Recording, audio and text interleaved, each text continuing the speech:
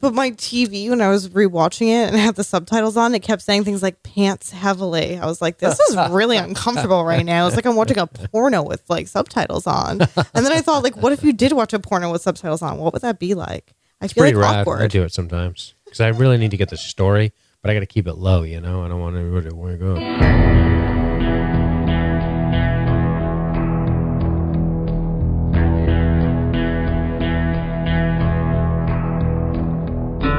Welcome back to Without Limits, a Westworld podcast by LSG Media.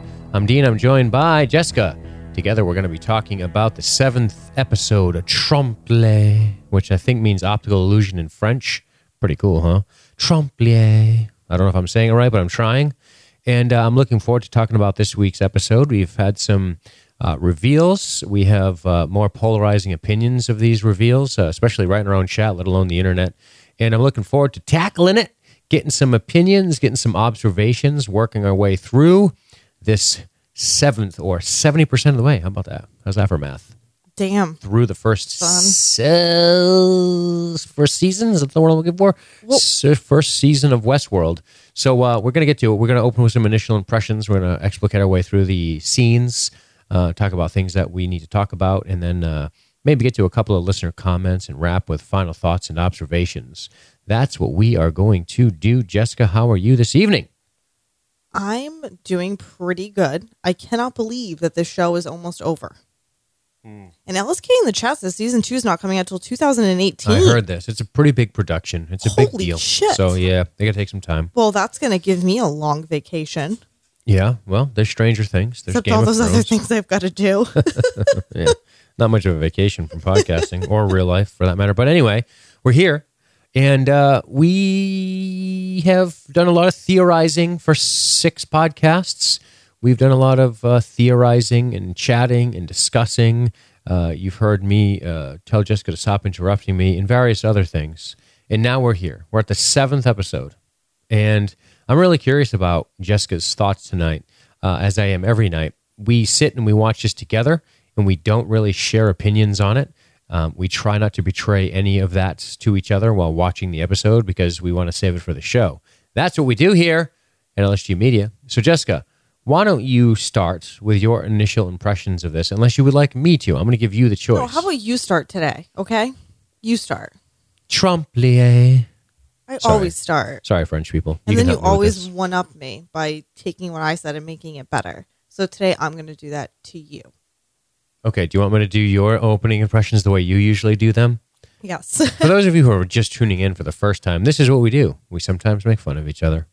I thought it was really good. I'm so excited. I'm so excited that my predictions came true. My name is Jessica. All right, let me give you something for real. I liked this episode a lot. Now, I've thought about Westworld quite a bit the last few days. And I really thought a lot about it last night after watching it again today. And I like the idea of Westworld.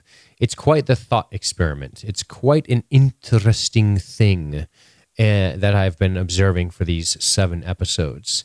It makes me think. I think it's compelling television. And I'll tell you, there is... It's funny that some people on the internet and even some of our listeners would stake this claim. They would go up on a hill, pull out their sword and say, I'm going to die on this hill. And it goes a little bit like this. Well, if it's this, that's dumb. And it's funny that I hear listeners and sometimes people or anybody just say, well, if this turns out to be the truth, then that's dumb. I don't know about that. I don't know if it's that black and white. You can look at a plot on paper and it's one thing, and then you can see it executed and it's something entirely different, especially because you're dealing with a television show.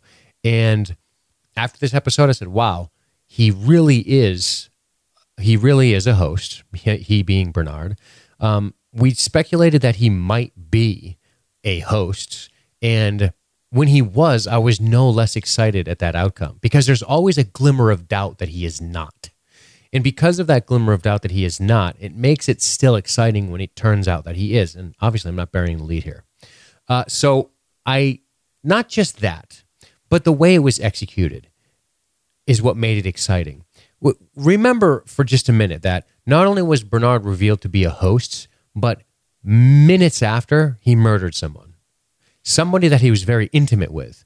And I think that is where the surprise comes in. Because when you have a show like Westworld, and we've talked about this a lot, you're going to get a bunch of people like, this is my theories, and here's what I think, and here's what I think. And between the millions of people watching it and the Reddit threads and everything else and all the articles, people are going to start to guess what the fuck is going on. Because what you don't realize is if enough people guess about enough shit, the math is going to start to pan out where some people are going to start to get some shit right?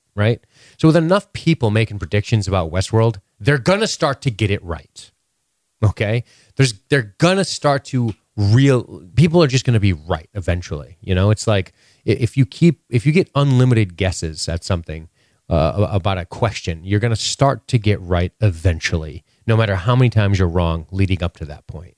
And when you take something like the internet and something like Reddit and something like predictions in mass with, millions of viewers, people are going to start to pick up on shit. They're going to start to guess it just out of dumb luck. Maybe not even intellect, but it doesn't matter.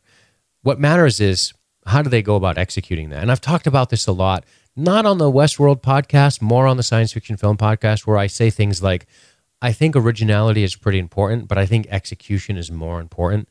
Now, you could argue about the execution of the way things are going down. I happen to think that the way they executed Bernard's reveal was really good. I liked it.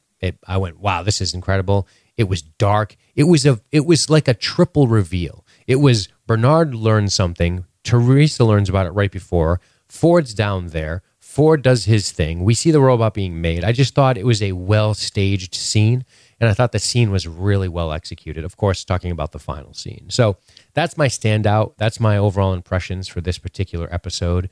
The William and Man in Black stuff slowed down a little. This was more of we're learning about William as a character more than we are learning about William's plot right now, which I don't mind because I think his character is going to have a lot to do with his plot, because I think he is going to turn out to probably still be the Man in Black. And what I think is wacky about that is I started to think about, is he going to run off into the wilderness with Dolores for fucking however many years, and then they wipe her memory, and that's some sort of devastating love lost in his mind? I started to think about, is that something that could make the Man in Black so bitter if it is in fact the same person? Or maybe he's not. Maybe Logan is the fucking Man in Black. Maybe none of them are. Maybe there aren't multiple timelines, but I started to think of a lot of cool possibilities with this. And I really enjoyed this episode, specifically the final scene. I thought it was really good. I liked the demonstration with Maeve. That was another standout scene. I loved Bernard and Ford in that scene, the way they stood there silently. Anthony Hopkins is brilliant. The way he stood there and watched it unfold was incredible. And I can't wait to get into that deeper when we get to that scene. But yeah, a lot of stuff to talk about this week. I was excited about it. I'm happy. I'm looking forward. These last 3 episodes are going to be really intense, I think. I think it's going to be very awesome when fucking Teresa walks into a room. I can't wait for that, because that shit's going to happen. Teresa's going to walk into a room, and that's going to be awesome. So, yeah, I mean, I had a lot of fun watching this one, Jessica. I thought that it was fun and enjoyable. It was pretty smart. I thought it was executed well. The performances were always top-notch. How about you? As you know, you all know me, people in the chat, people listening to this podcast in their cars, or while they're out on a run or walking their dog.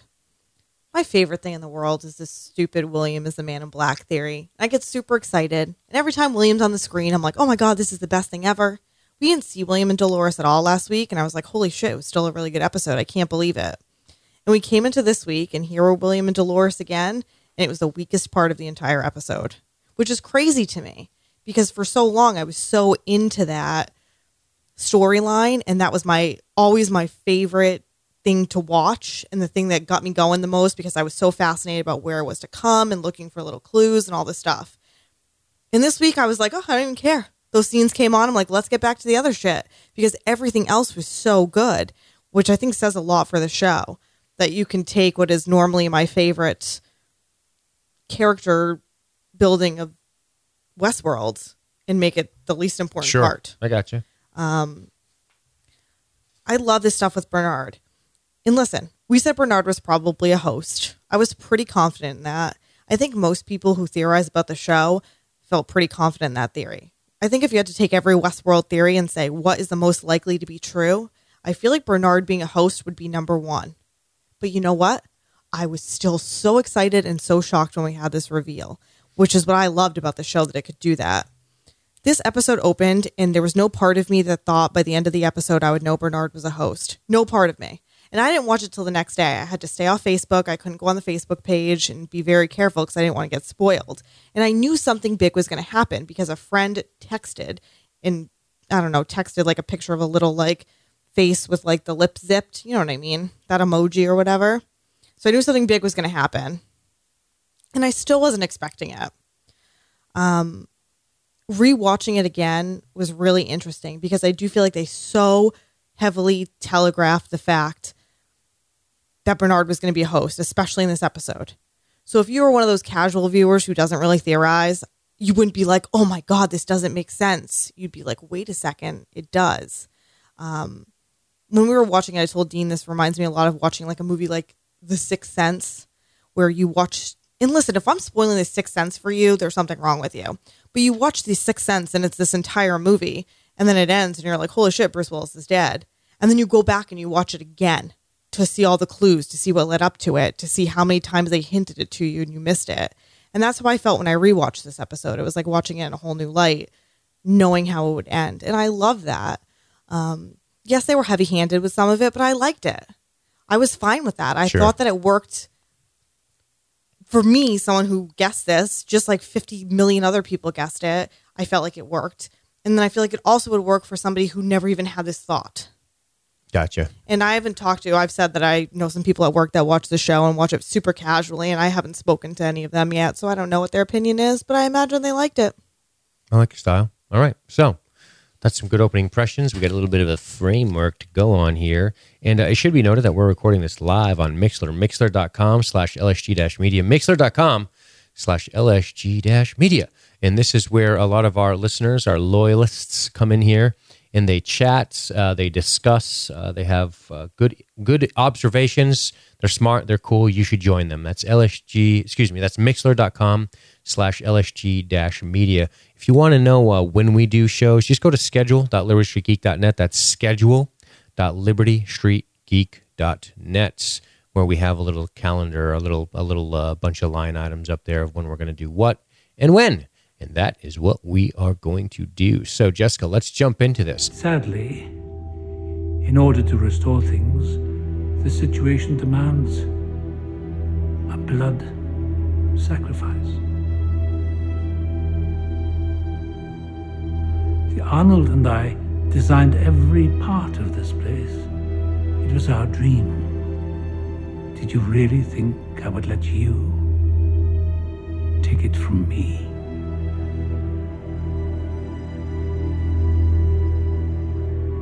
This is what happened to Arnold? Did you have Bernard take him out into the woods? No, he wasn't here in those days. Were you, Bernard?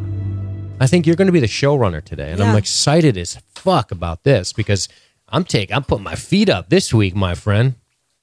So, Jessica, kick things off, and if you need help, you can just give me a look, and I'll help you out. Well, I never need help. Thank you, though. Okay, fair enough. So we have opened many a show on many a different person waking up or a different person's dream, and today we open on Bernard's dream.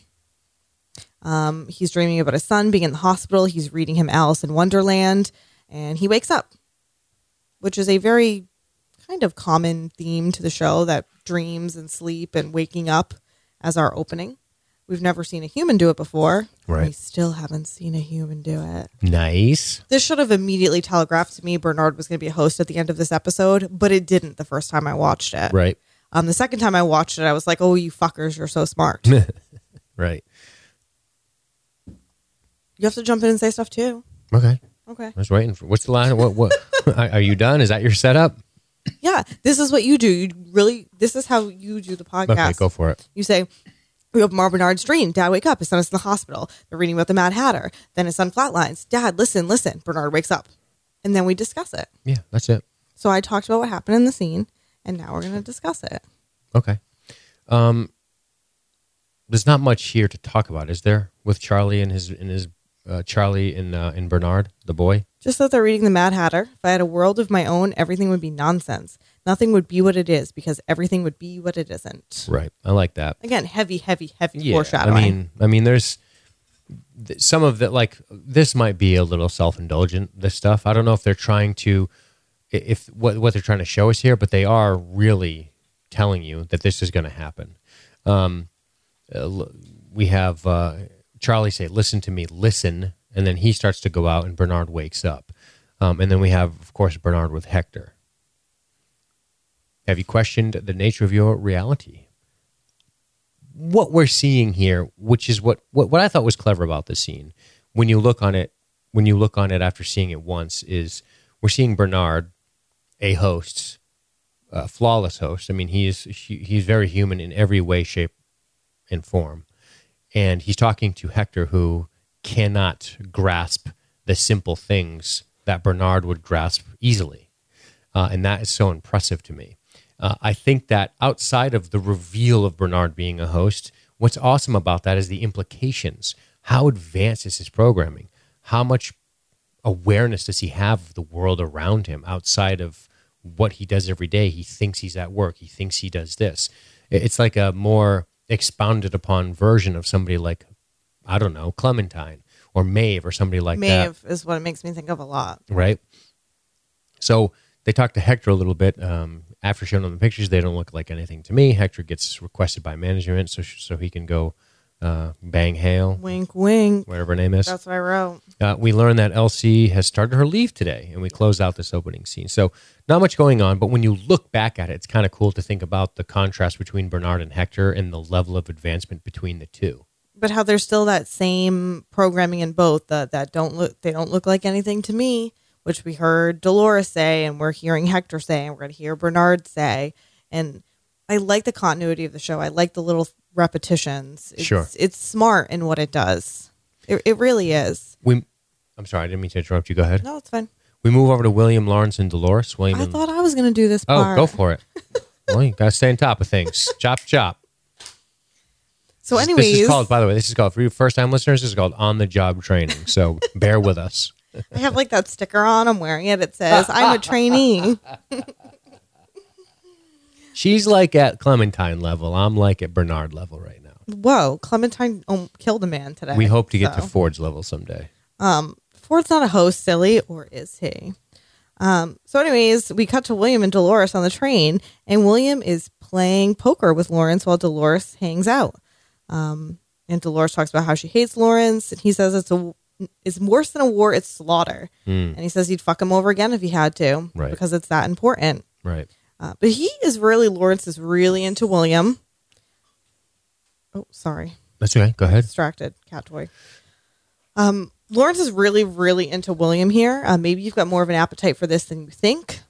Yep. Which I think is important. I think this is all, again, we're heavily foreshadowing for William being the man in black, personally, in my opinion. What's a line like that? We're starting to set up this fact that William could be this ruthless killer, essentially, to get what he wants. Sure. And they do mention as well the Ghost Nation. They're in Ghost Nation territory. Yeah, I like this. There's these little themes within themes, like Lawrence saying what he says about how I would do it all over again, how he would stick to his guns. And that's just the way he is. That's what he would do. That's what it means to him. But yeah, I do like how they say they're passing through Ghost Nation territory. Of course, we know that is going to come up. So, just little setups, little tidbits to get the episode structured. You get a little framework going so you can start to execute the ideas you want to involving William and, of course, Bernard. So we move on to what next? We're going to move back to Bernard, who can't find Elsie. He's trying to find her on his, little computer that, everybody's got a microchip and you type in their number and find them, apparently. But then he goes to see Teresa. Can we talk about this, him searching for Elsie? How he can't find Elsie? Yeah. This is pretty interesting to me, knowing he, in fact, is a host. And that he probably is the one who took Elsie, because I'm 100% on board with that. That seems like a distinct possibility, right? I think that, I want to think about that for a minute. Sure, let's think about it. I'd love to. I don't want to spend a lot of time talking theories here, but I have a feeling but that's all we do. I have a feeling if Elsie was Well, you want to have observations, not just guess theories. I think that Elsie is... I feel like if Elsie was taken out, that they would have just replaced her with a fucking robot. Oh, yeah, I don't think she's dead. Okay. Oh, I don't think she's dead at all. But I think Bernard was the one who grabbed her out of that building, and they have her somewhere. Right, but why come up with a she went on leave excuse? For everybody else. Okay, maybe They're they didn't telling want Bernard that, but they're telling everybody that. That's the grand plan of what they're saying about where Elsie is, because Bernard's not going to be the only person asking for her. No. I'm talking about the plan in question. I'm not talking about the logistics of who says what. I'm talking about the idea of Elsie getting grabbed and then everyone learning, oh, she went on leave. Okay, that way no one's asking where she is. Right. Maybe that's easier for Ford if he is, in fact, responsible for that call. Oh, yeah, he's busy creating a Teresa. That thing is slow. He can't create an Elsie, too. Is that what you think, maybe? Well, I mean, logically, sure. I mean, he can only create so many humans at once. They said that it's slow and it takes a few days to make a host. Okay. So maybe he was like, shit, I got to kill Teresa soon, so I probably should just say Elsie won't leave. Yeah, I mean, and it's possible, as Junkfist is stating in the chat, that it's Elsie being created, not in fact Teresa.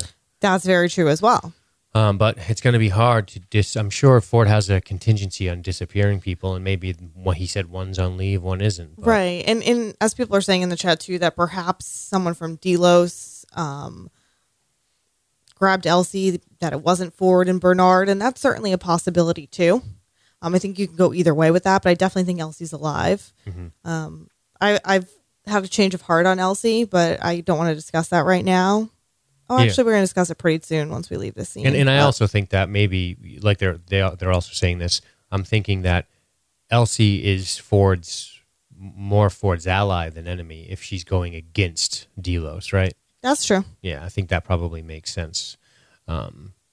Versus Ford, why would Ford want to get rid of Elsie? I think it's more like Delos is trying to get rid of her because she's blowing them wide open. But now that they're going to replace Teresa, I'm convinced, with a fucking bot. That's gonna change things quite a bit. But interesting.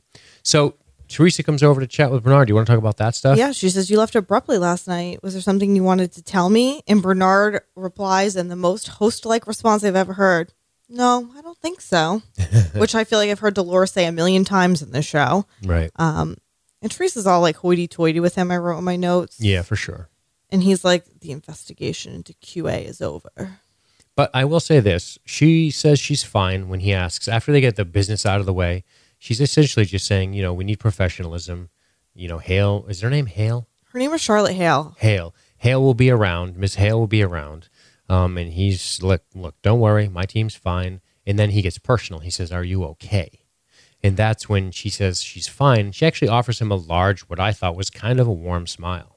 Yeah, because she's in love with him. They've banged a bunch of times, and there's romantic love between them, except one is a robot, so it's only romantic on one side. Well, one's dead now, so... And one is now dead and will become a robot, and then they can have a robot romance. Oh, maybe Ford will be kind enough to wipe out the bludgeoning out of her memory. I think he will. I think he's kind. I like it. So anyway, Bernard takes off. Yeah, and now Teresa's going to go and see Charlotte Hale, who's going to bang Hector. They're going to have a serious conversation. But before we get into the conversation, let's just talk about Charlotte Hale. Okay. As a person and as a character. All right. What do you want to talk about her? I hate her.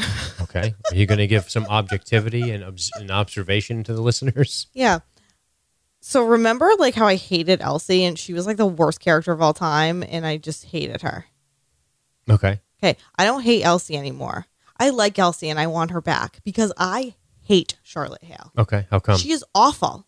She's an awful character. Listen, I'm going to help you out. You can't say I hate her. She's awful. She sucks. You have to describe why you think these things and not use other descriptors that reference other descriptors. Like I really hate how Dean talks down to me on the podcast in front of other people. I'm not. Is that a good descriptor? You. I'm fucking challenging you. If you can't deal with that, then quit. Great. Or replace your ass. Charlotte Hale is not one of those people you love to hate. She's somebody you hate because she's a fucking shitty character. Okay, so you're challenging the writing of the character. Oh yes, I think she's awful. Okay, I think that she is. I hated her scene with what's his face in the last episode. Okay, and I really hated her here. We had her banging the host, being so fucking rude to Teresa. I don't understand who this young woman is who came out of nowhere, has all this power, can talk so much shit that I don't like her. Okay, so you challenged. You're challenging her as a character that is written poorly, not that she's a character who's well written that you just don't. Do you like the character? No, she's one-dimensional. Okay. No. She's incredibly one-dimensional. Okay. And actually, she's a different person than she was in the last episode. You've had a which is weird. Pretty small sample size. Okay, well then maybe it'll get better, but I don't think so. I think it's not going to get better. Okay. So you think she's a bad character because she's one-dimensional and awful. Okay. As a human. Okay. I want to spit in her face. Okay, so that was but mean. you're blurring the lines here. This is what I'm trying to help you with. You're saying she's a bad character, and then you're saying, and she does I'm trying to differentiate the character from the writing. I'll tell you exactly what happened. Lone Star Kid said exactly what I think in the chat. She's a cartoon villain. That's what she is. Okay, she's a one-dimensional, one-note, awful human being that I have zero interest in. There's nothing to her that interests me. Okay, there's nothing redeeming about her. You could have put somebody else in this role. You could have put Teresa more in this role. And instead you put this cartoony girl who's so pretty, but she's going to bang the host because she doesn't care about him, the way she fucking eats food and talks down to Teresa and how she appears midway through the show. I feel like I didn't like when they dropped her into the show originally. As you know, I said this on the last episode. That I didn't like that we were 6 introducing this person. Yep, I got you. Now we're getting into stuff I can wrap my head around it. Not like she's mean and annoying. Well, she is mean and annoying, and I hate her, and I love Elsie now. Bring back Elsie. Start the hashtag. Okay. So you think she's kind of a one-note character that they could have maybe given her role more over to Teresa or done something different? Right. Or wait, if you're going to have this evil villain lady come in, bring her in next season. Add this role to somebody else. Okay. You can't now do it half-assed. Okay. There's so many characters in this show. Too many, some would argue. I like your style. See that? And a little now motivation? Look at you. You're a fucking pro, man. I love you. You're great. You're a pro. Little motivation and you were cracking. You had all kinds of reasons, all kinds of legitimacy. I literally hate you more than I hate Charlotte Hale. And I want to marry Elsie at this point. Don't hate my booty. All right. That's good. So that makes sense. So what do you think about Charlotte Hale? You want to bang her. Yeah, okay. But next. Outside of my carnal feelings towards her? Yeah, I felt the same way about Hector. It was like, look how handsome he is. I think that now that you're talking and now that you're coming up with good points, you're starting to illuminate some ideas I didn't have myself before. See, my thing is sometimes I see a person very briefly and I don't get too opinionated about them because I haven't seen enough yet. I kind of wait in the weeds. I'm like a snake up in them weeds, just waiting for you. And I didn't see anything that made me like or dislike her too much because I thought it was such a small sample size. Plus, I have a lot of faith in HBO television to round out their characters. So I was just going to wait a while and see what was going on. The fact that you're saying it would have been interesting if we pulled her out. Did we need to see her? Did we need to see her with the English chap? Lee, is that his name? What's his name? I don't know, but I hate him too. But that's a whole different story. Did we need to see this piece with her and Teresa? Did it really matter? Could it just have been, a phone call? Could have been a faceless person, kind of like corporations are, this faceless thing, this board meeting thing. And then we start to roll this character into the next season. And we introduce her in a different way. Maybe. And we could have introduced her. We could have kept her in the background. But it's like, she's not in the show at all. We have 50 million characters already. We bring her in this useless bullshit thing with Sizemore.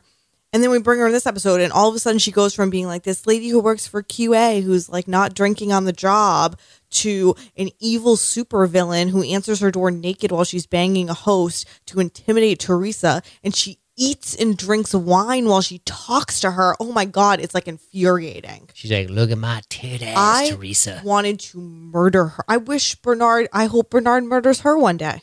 That seems reasonable. All right, so let's move along, shall we? Yeah, I'm laughing at the chat room. All right.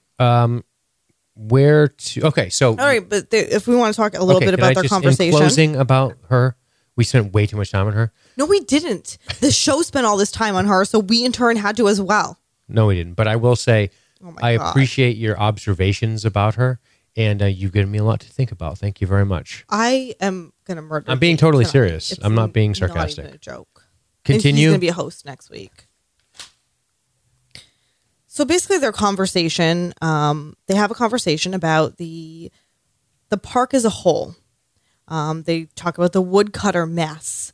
She's so condescending to Teresa again. Bums a cigarette off her. Right. Eats in front of her. It's disgusting. But basically, the gist of it is that Ford has all this intellectual property that he has kept in the park that they have not been able to extract. That's what they've been trying to do, like with the woodcutter. What they want to do is not fire Ford, but politely ask him to retire. And they want to make sure that they can keep their hands on the information when that happens, that he can't just shut them out and shut it down, Right. which he can right now because all the information is in the park. So basically, they're trying to protect their interests. So if I may jump in here for a moment. You may jump in whenever you would like. What I like about this here is it returns some answers to questions we've had. We talked about what's Ford going to do. He can't just kill people. There are repercussions out there in the world. We're starting to see Ford's motivation to do what he's doing in realizing how crucial he is to the success of this stuff and what his motivating factors are. And now we get to see the motivation of Delos, which is awesome. We get to see why they were smuggling data out, why they were doing that, because they were trying to get this information away from Ford because they know Ford can easily destroy this shit with a snap of his fingers, as Hale points out. I like that. I like that we got to this. We started to go, okay, yeah, all right, this makes sense. We were almost there. This was right. We kind of had this as viewers. We were like, yeah, okay, this is making sense now. And I'm glad that we got to see this a little bit to make sure what was going on. And there's a lot of interesting information about what Charlotte's trying to do, which is basically she's not just going to go to Ford and be like, hey, Ford, we want you out. She wants to do a big fucking show of it, which is they need a blood sacrifice, quote unquote. Mm-hmm. They want to show everybody how dangerous the hosts are using someone unexpected, a non-violent host, not Hector, because he's violent, obviously. So this is, again, Charlotte doesn't just want to calmly sit with the board and go to Ford and be like, we think that you should retire. She wants to make a big fucking show, probably because she's 25 years old and doesn't know how to do her job and is a temperamental woman that has no personality, is poorly developed. But still, that's what she wants to do. Yeah, I like this. I like that we... The funny thing about this is the show does a good job. If anybody works in corporate America, or if you've ever worked in corporate America... Oh my God, I know who Charlotte is. If there is one thing... what do you mean by that? I was just thinking of somebody I worked with at the previous job we worked in together, not my current job. So if you've ever worked in corporate America, one thing that you will come to learn is there is a depiction here that I think is actually kind of accurate, and that is this. They are usually a bit out of touch with whatever it is going on in that moment. They're usually out of touch with what's going on the ground level. And the fact that she is going to stage this, quote, blood sacrifice and do this whole thing, and she is not wise enough to realize that Ford or Bernard will see through it, is priceless. That's what I love about this. So what I like about this scene is her smug attitude just gets rammed right back in her face. As soon as she tries to pull this bullshit in a couple scenes here between Ford and Bernard just watching this unfold and them going, oh, this is such bullshit. It's great. I like that type of shit. And you're right. It shows how little she knows about things, because there have been a lot of people saying like, oh, this blood sacrifice line that Ford brings back and uses on her, the same line she used. And I can tell you exactly why he knows. It's because just like they showed before, when the hosts are unconscious, they still record things, because we saw the guy having sex with the host and it got recorded. Yep. So even though Hector is unconscious, he's probably recording this whole conversation, which Ford can then go back and watch. Mm-hmm. So he probably saw this whole thing before it happened. And Charlotte is too cocky and not smart enough and doesn't understand enough to realize that. Yeah, I think Ford has literally eyes everywhere in terms of the hosts. I think that he has the technology in his little house to observe any host at any time Yeah. to know exactly what the fuck is going on. And we've seen that they record things even when they're turned off. So Yep. we know that he could easily. We saw Elsie do that in the last episode or whatever, the episode before. I don't remember. Back when Elsie, my favorite character, was still on the show. Which is great. It comes back to her being smug. It's funny that Teresa didn't think of it. But again, we've seen Teresa be a bit out of touch with the hosts too. And this is true. And also, she is being so talked down to by this woman. Right. It's a little distracting. And it's almost like she's like, holy shit, I need to keep my job. I need to keep my position. I need to do well. Especially this, I like you. Well, not personally. Oh, I fucking hate this bitch. Yeah. Oh, she's the worst. Sorry. There's a lot of discussion about how she got where she is at her age, being a board member. It's very possible. Yeah. It's very, unfortunately, it is. no, it's very possible as a board member. She could come from an investment group with money. She might just have a shitload of money. Who knows? There could be a million reasons how she got on that board. But a lot of times And she that has could have to do slept her way with to the top. a lot of times that has to do with investment money. If she is an investor or on the board or something, that's going to be why she's up there. Who knows why? All I know is we're going to move on to the next scene. I like your style. And this scene is an opening we've seen quite a few times recently, which is Maeve's typical morning opening. Walking through the town, the gunshots behind her, the piano playing, and she's not in the mood today, so she's going to shut that shit down. Yeah, the Mariposa. And then she's going to talk to Clem. You can talk. I have nothing to say until we get to the conversation. Well, she's talking to Clem, so we're at the conversation. You're not very good at this not leading thing. I'm very good at it. I didn't interrupt you one time. But then you just don't say anything. I think that this conversation is awesome between Maeve and Clementine. It's also very heartbreaking. It's tough to watch Clementine think about these dreams that she has, how she wants to help her family, who thinks she works in a dress shop. She tells Maeve, and watching Maeve come to the Yes. conclusion that she knows that Clementine will never see her dreams realized is really rough. There is something very heartbreaking and sad about this conversation. Of course, they use music to help you get there if you're not picking up what they're putting down. But watching Maeve's realization that poor Clementine is never going to get any of these things she thinks she's working so hard for is truly heartbreaking. And that again, these types of revelations are wild that what Maeve is having. The walkthrough that she did last time, seeing the sum of her experience played out on the floor in front of her, and then to talk to Clementine with this newfound awareness is got to be weird. It's got to be like you're a prophet or an angel walking among men, and you know these dreams that these people have, they're never going to fucking have because you can see the future. There's something really dark about that. And I'm sure it just motivates Maeve more to, quote, get out of here, which is what she's going to tell Sly and Felix later. Sly. But then something happens weird. I before we talk about that, I do want to mention in regards to this conversation that Clem and Maeve have, which I agree with you completely. I felt the same way. Like, it had nothing to do with like Clem telling this awesome story and you're like, oh, she wants to better herself and not be a whore. It was like, oh, this is so sad for Maeve because Maeve realizes that none of it's real and Sure. Clementine will never get those things. But I did briefly want to read a tiny part of a listener comment. By all means. A listener who I believe is still in the chat room, named Andrea Ramos, who pointed out Clementine tells a story about how she's not going to be a hoe her entire life. I mean, don't mind the language. And she wants to get out of the desert and live somewhere cold, like cold storage, Boosh. question mark.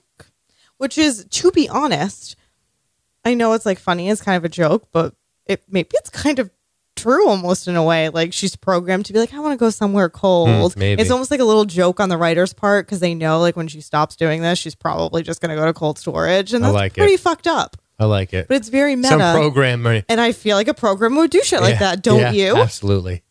Absolutely. Programmers always put little flourishes on shit. That's hilarious. That's the thing. I totally missed that.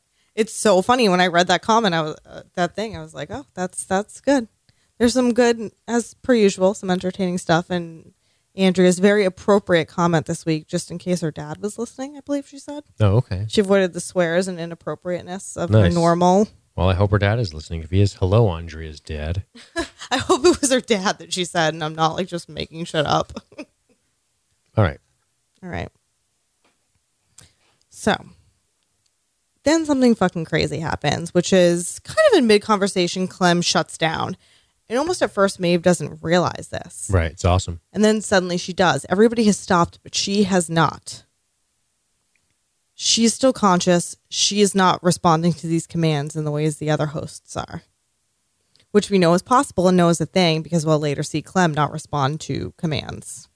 Correct? Right. They're coming to take somebody, a host. The host did something bad. It's the one at the bar. Right. And Maeve's like, holy shit, I'm going to have to kill some fools. And Awesome. she gets ready with her little knife. She does. But that's not what happens. I do like the surprise. I do like the surprise of them dragging away Clementine. I was like, whoa, I guess she's going to be the patsy. Oh, yeah. The second they were coming to get somebody at the bar, I knew it was going to be Clementine. She was going to take that role. And it was smart. It was because, of course, she's a non-violent host. She's never been violent. We've never seen her to act violent. Sure. She's probably not a host people think a ton about. I feel like she's not a major point in any storyline. You know, she's not the madam anymore, even though she has been in the past. She's obviously an older host. She's been around for a little bit at least. And they know they did the reveries on her. Right. And that's the important part. What your observation is being kind of mirrored in chat where Rachel thought it was weird they killed off Clementine in such an unceremonious way. She referred to her as a main character.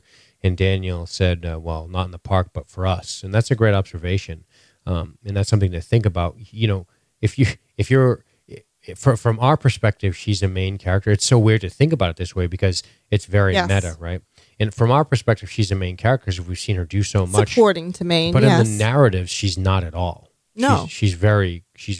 Just like Dolores is not a main character at all in the narrative of Westworld. Right. Right? Well, no, because she has the whole arc. Like, get rescued, kind of. Oh, maybe you're right. No, yeah, maybe you're right. She's pretty much a minor character. But then again, I guess if you think about it, aren't they all just serving a small story purpose? No, but I think some serve more. Like, I think the Hector, who you go out to find him, to kill him, has a more main character. Armistice. Fair enough. Those storylines, I think, are bigger. Yep, I guess you're right about Lawrence, that. I think, probably has a bigger storyline. And yeah, for sure. I agree. I don't think we've seen the last of Clementine, but if we have, I think that's one of those, these are the stakes of this show. Yeah. I didn't think that might be the last time we saw her, but if it is, that's a very, the unceremonious, meaningless Tasha Yar death. I honestly don't mind if it, as much as I like to see her, I don't mind if it's the last time we see her, if it serves the story to just show how disposable they can be if the wrong things happen. And I think that's something to think about here. And Clementine did nothing wrong. She never went off book. She never had an issue. Mm-hmm. They just picked her to serve their purpose. And if that's the last we see of her, and that's why, that's pretty dark shit about just humans being fucked up. Although she is a robot, and there's a lot of philosophical issues to deal with there, to unpack. Sure. Shall we move on to the next scene? Go for it. William and Dolores flirt in the train car. They have a bit of a moment, don't they? Yeah, this is, I think it's a good opening. We can go right into discussion here. Sure, let's do it. Dolores never wants to go back to her old life. She wants to move on. She wants to know what William is looking for. And he tells this kind of fucking cliche. I was really down on William and Dolores in this episode, honestly. Not down on them per se, because I'm still kind of obsessed with my theory. But they were so uninteresting compared to the rest of this episode that I was just like, let's get through this shit. I'm bored. You didn't feel anything here? Yeah. No, you didn't get any kind of no emotional response to their union. Not as much as I wanted to. Yeah, I did. To be honest with you, I did. That's funny too because I'm really high. I've been really high in this plot line, and maybe I was too high on it, and I didn't get as much of a. I don't know, when you want the couple to get together and they finally do, and you're like, oh yay, finally, or you're like, oh, it wasn't what I wanted, Sure. For me, I was like, oh, I don't know. I just don't know. I enjoyed it. I enjoyed that moment. It was fine. I don't like the cliched, I always read books and I wanted my life to be... That was, so tropey to me.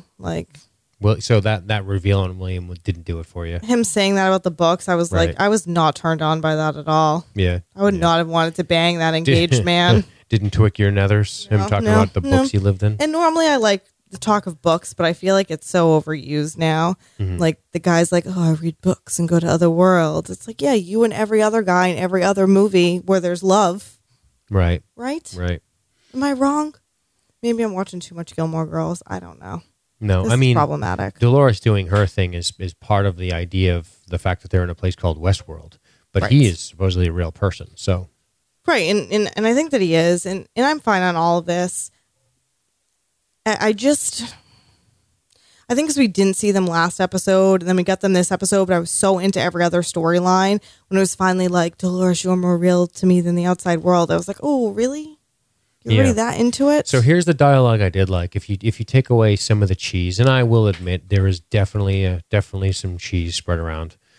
I like that. I like the odd irony here, which is William went here to pretend like everyone else does, but he's starting to find that he's learning that he doesn't want to pretend. He wants to live an honest life because he spends all his time pretending. And, that's something we've never really talked about, even though it's such an obvious thing. The escapism is the pretense, right? But to him, the escapism is him realizing that the pretense is something he wants to do away with in his life. He doesn't want to pretend to be or do things that he is not. And if there's one thing Westworld told him, which is where a place people go to pretend, is that he wants to be someone who he is not. And that's what Westworld is showing him. I think there's something kind of poetic in that. Yeah, but he's an adulterer. Yeah, but outside of the bullshit, I'm just saying that he is. I like that. I like that part of it, if that makes sense. I like that he is realizing that everyone comes here to pretend. I don't want to pretend. I want to self-realize who I am. I want to finally come to terms with who I am as a fucking man and be that person. That's what Westworld has taught him. Not that I can go here and blow off steam. I think there's something pretty powerful about that.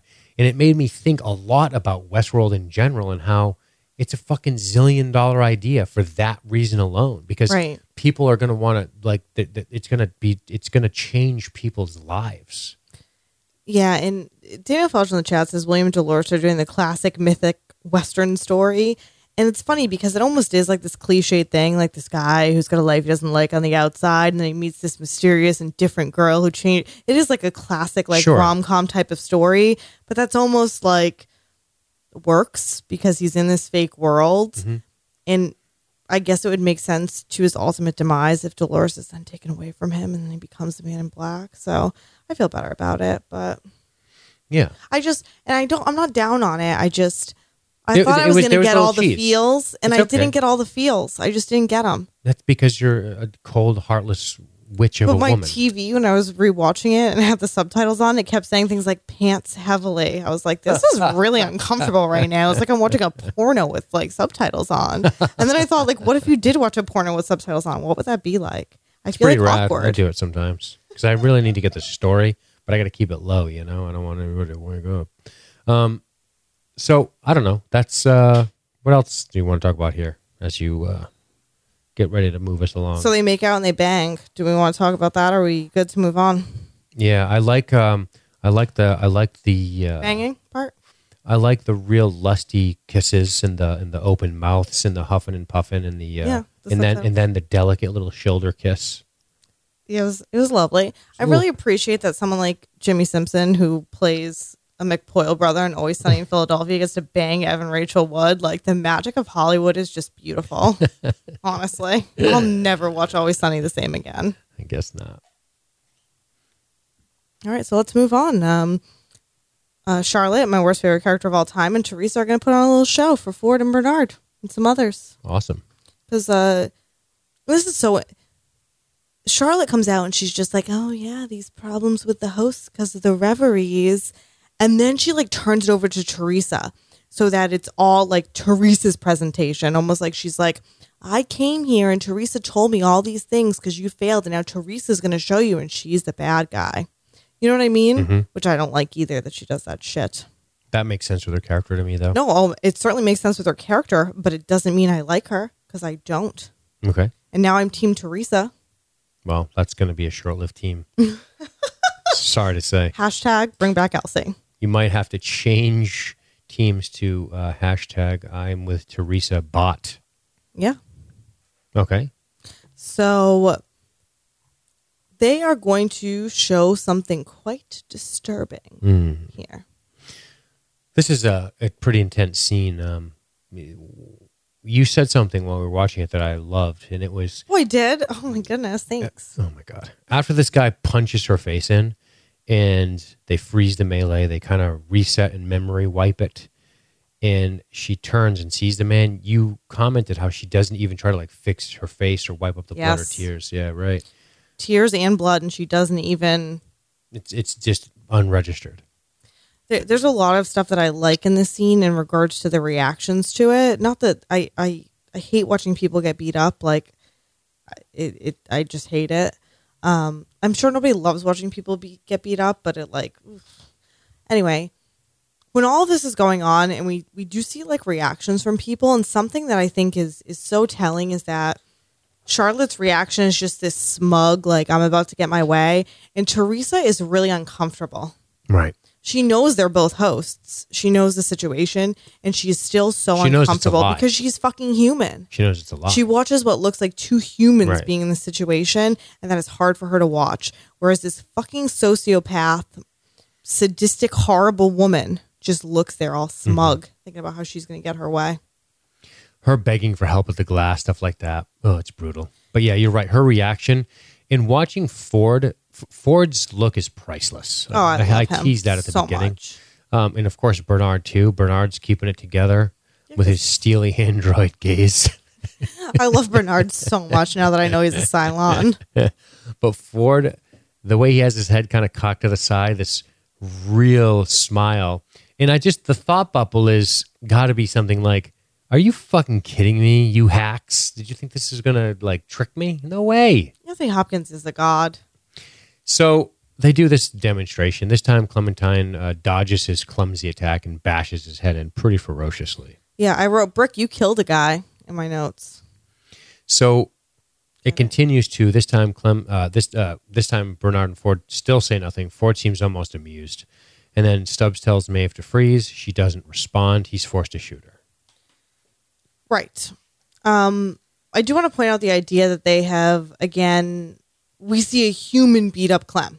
Mm-hmm. And then afterwards, they're like, surprise, it's not really a human. It's a host. He's just supposed to read human.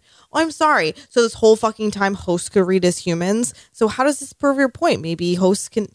This is so stupid because they're trying to prove a point that hosts can just kill a human, which I guess they think they're proving, but they're actually not, because a host is just killing a host that's apparently reading as human. So how do we know hosts aren't reading as human? And this just opens a whole nother bag of worms, which I feel like can go into the second season. So maybe the fucking Man in Black is a host for all we know now. Maybe we can go back to that original theory based on this. Right.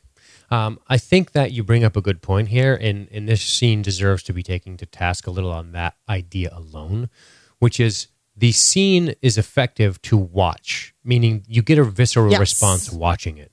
But when you stop and you think about it, there's a couple things. First, Daniel Fauch brought up, why not do this demonstration for the board? Right? Yeah, where's the fucking board? I guess we're supposed to believe that What's Her Name represents the board. But the only problem... What's Her Name's a bitch. But that doesn't make any sense. But I just hate her. But I think it's important to note that what they're trying to do is what exactly? What's the motivation for the demonstration, Jessica? Nothing. No, there is one. They talked about it. What is it? I don't know. To make Ford retire? Right. So... But they should have done it in front of other people. More other people. Not just a robot in Stubbs, who's also a robot. Little does everyone know. But that's my next theory I'm real high on. But what I think is there's a lot of hubris here. And just plain stupidity. Which is your demonstration is... To what? Make Ford somehow lose confidence or Bernard lose confidence in what's going on here and then maybe resign under the pressure of the board? They're so stupid. They're like, we're going to do a demonstration for us two who are on the board and Ford, who is God, and also two robots, essentially. Right. That's my point here. It's so illogical. Right. The blood sacrifice. Is this, were they going to take this data back to the board and say, hey, we just want, so let's play well. Let's try to play it out. Let's brainstorm it out. All right, do you want to like method act it? No, let's just brainstorm it out. So they do this demonstration. Then what? They return to the board, and Hale says what? She says, "Hey, I did this demonstration for them. We found some just." Try not to just jump down No, her I'm not. throat. But Let's maybe have a this conversation idiot about it. thought that he would just be like, "Holy shit, There's you're no way. right. If she is, she's the dumbest person in the world. I failed." This scene actually has no purpose Do other you than think- Charlotte sucking at her job. do you I think- think this scene was a mistake. Okay, Maybe well, not written properly. okay. Let's continue to work through it. Do you think Okay. it's possible that?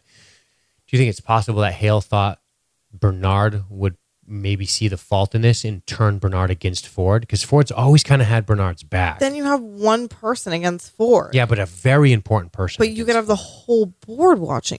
I think the fact that nobody else from the board was there is very problematic. I think the whole board should have been there with Ford to watch this demonstration.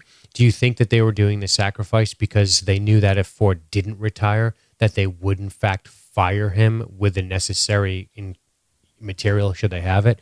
Maybe they didn't. Maybe the board is not as nefarious as Hale, and maybe Maybe Hale was like, well, we're gonna do this demonstration, and then if he doesn't step down as a request of the board, we'll show the board this material, and they'll And we'll be have forced Bernard to fire and him. Stubbs, the two hosts, to back us because they don't know their And hosts. just a demonstration in general. Sure, that makes sense, and that's fine. And maybe they're just building a fake case against him. Should he not step down, then the board will fire him based on this demonstration. Yeah, I'm fine with that, but That's the only thing that makes sense. The more I think about it, I feel like this scene was just for the emotional, like visceral reaction we were all going to have to it, and actually wasn't as thought out as it should have been. Right. But that's why I'm trying to But think it out. it's fine. My response to it worked, and I'm cool with it. Okay. Well, But then something horrible happens. Bernard gets fired.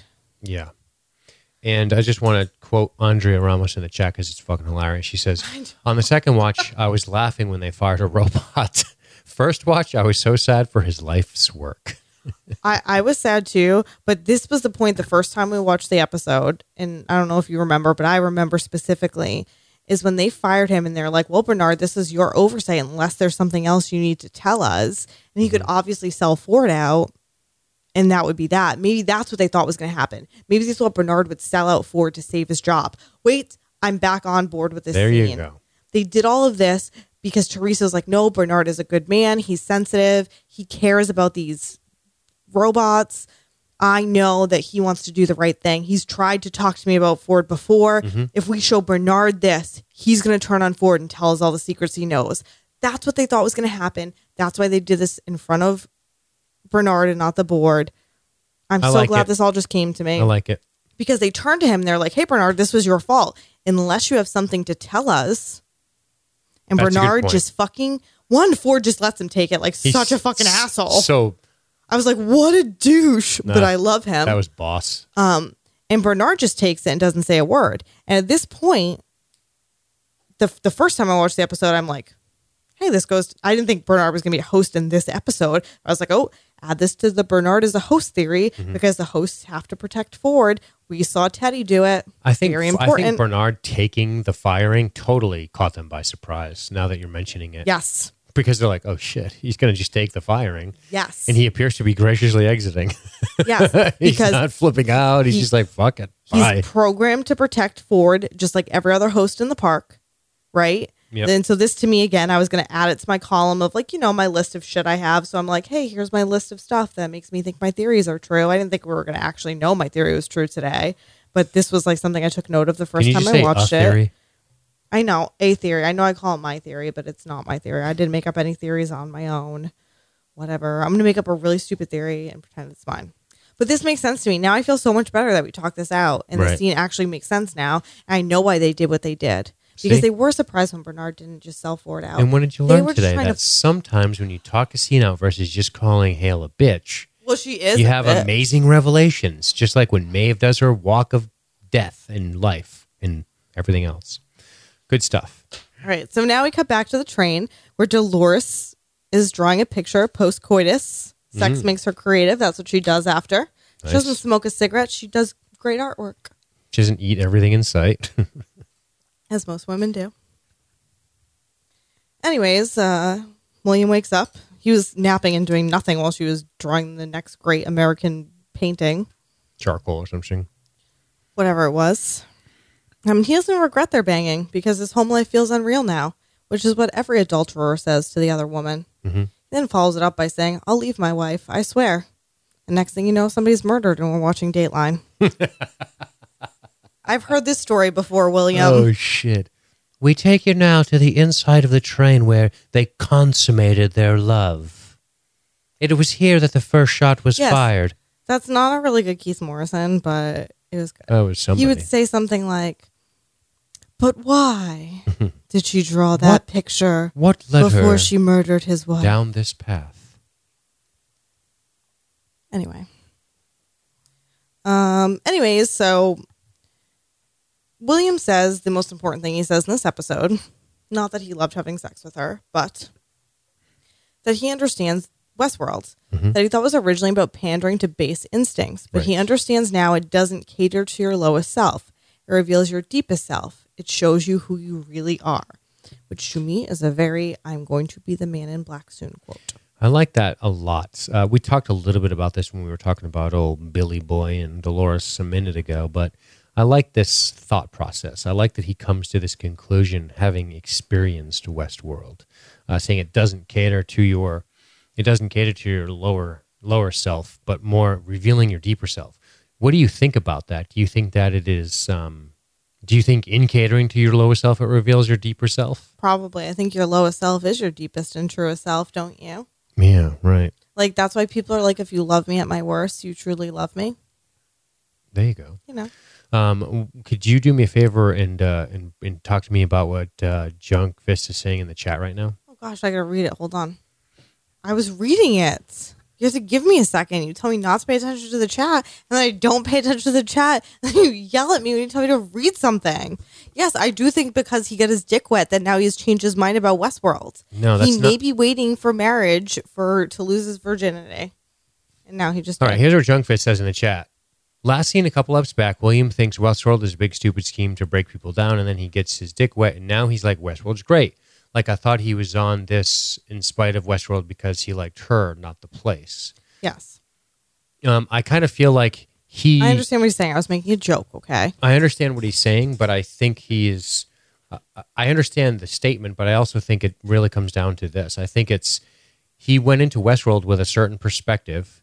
He spent more time in Westworld, started to experience new things with Dolores, started to learn more about himself, and then had a different perspective on Westworld.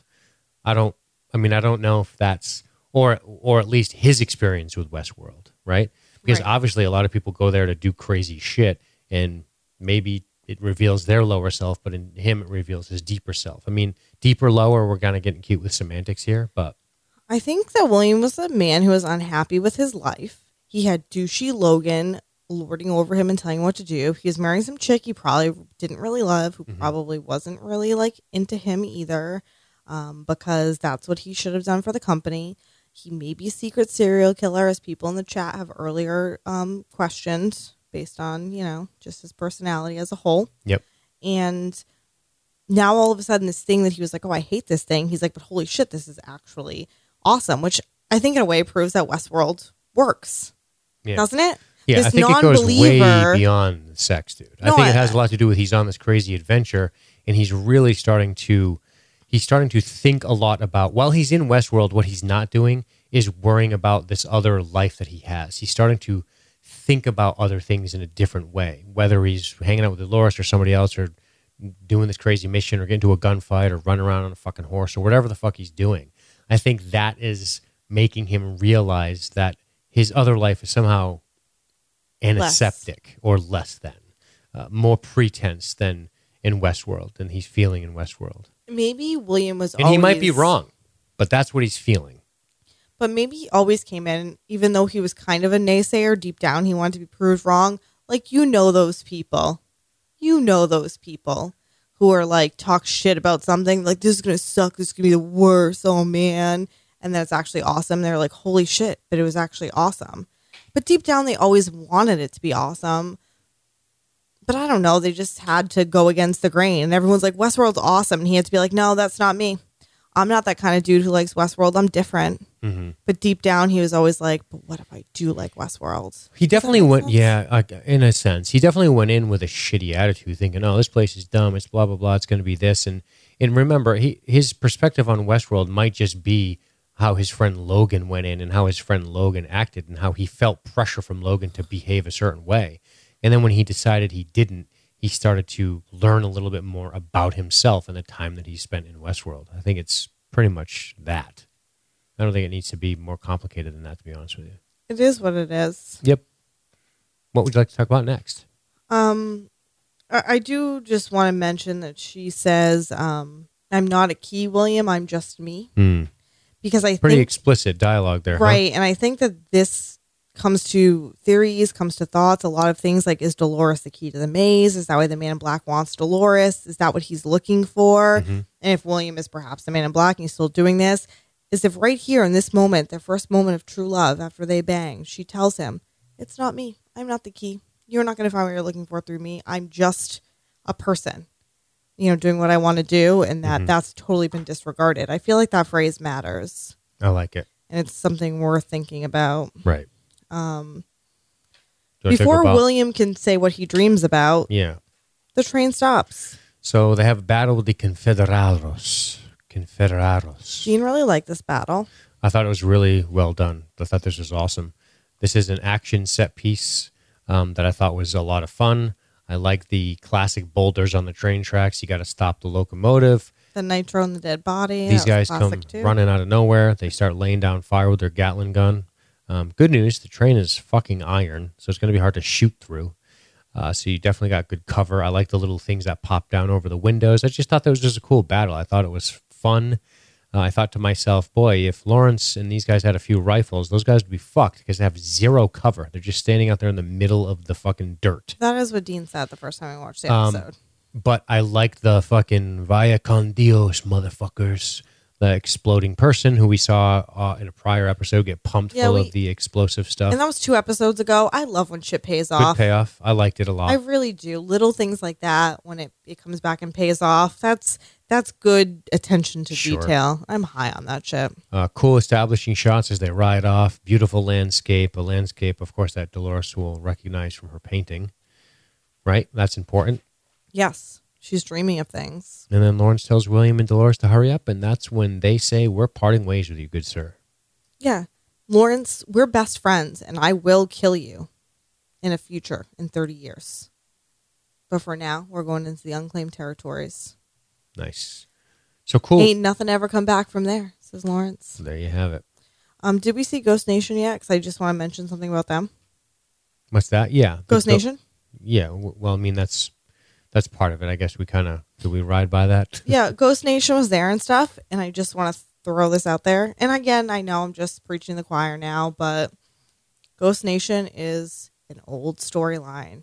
We know this for 100% fact, right? Because Maeve was in the Ghost Nation storyline with her daughter, which, what's his face, Felix said, oh, that was an old story, essentially, when he was doing the walkthrough with her. So I feel like we're 100% now that this is in the past. I like it. Right? We're definitely not in the present day as far as that. Maybe William is not the man in black, but let's be honest, he probably is at this point. And now I'm kind of bored theorizing about it and I need something new. Gotcha. And the chat room doesn't even care because they're talking about vagina mazes. And I had to bring it up because Dean can't even contain himself. He's trying so hard not to laugh. That's good shit. I'm not talking about vagina mazes. Anyways, Maeve is back with Felix, and he says she needs to stop getting herself killed. And she got herself killed because she needs to know where Clementine is. And she makes Sylvester take her there, and what they find is some pretty fucked up shit, which is Felix, a.k.a. the ginger douche. Oh, I'm sorry, Felix is the guy I like. Sylvester, a.k.a. the ginger douche. Right. Lobotomizing Clem. Yeah. Literally, like, lobotomizing her. Mm-hmm. Like, I thought that was just a phrase they used, but no, that's actually what he's fucking doing. That's pretty dark shit. That's hard for fucking Maeve to see, I'm sure. Right. So, I mean, not much here other than we learn about Clementine's demise. Yeah, Clementine may be dead and never coming back again. And this is Bernard and Teresa piggyback off of this. This is the beginning of Teresa's end, essentially. Bernard and Teresa don't seem too concerned with the presence of people walking in the hall. That was a concern people had last time. Right. And so this explains that shit like this happens all the time. It's normal. This Moving is them Bernard. And well, if Bernard isn't concerned, that is problematic. But if Teresa doesn't get concerned, then we know that shit happens all the time. around. To be honest with you, I think there is a small clue here because this is the beginning of Teresa's death march. Oh, and yeah. And I have a feeling I love that you call it that, too. I have a feeling that Bernard would recognize Maeve and be concerned, but I think that he is in single mission mode right now, which I actually thought that was suspicious. The fact that Bernard didn't say anything about seeing Maeve, we know he knows who Maeve is, right? That she's I was like, wait a a second. whore at a brothel? But all the stuff going on with her, you don't think he knows anything about that? I mean, sure, probably. Well, even if he does or he doesn't, Bernard is a guy who would probably say something, whereas Teresa's probably just like, okay, guys are moving around doing their work, whereas Hashtag Bernard knows these hosts. Teresa's Death March. I really like that hashtag. So he kind of ignores it and he takes Teresa. They walk away. That's the beginning of her run. Bernard comes at Teresa. He tells her that the code work on the demonstration was sloppy. He also knows about the satellite uplink. Yeah, he's like, you're actually a fucking idiot and I know everything. Awesome. Your show was stupid. I know about your satellite and the stray. And he's like, but I believe you. I believe there's this connection between the reveries, the memory, the improv, everything that's happening. Hosts Sure. are varying. They're on the verge of change. And she says that her concerns have always been the people in the park. And he's like, I need to show you something.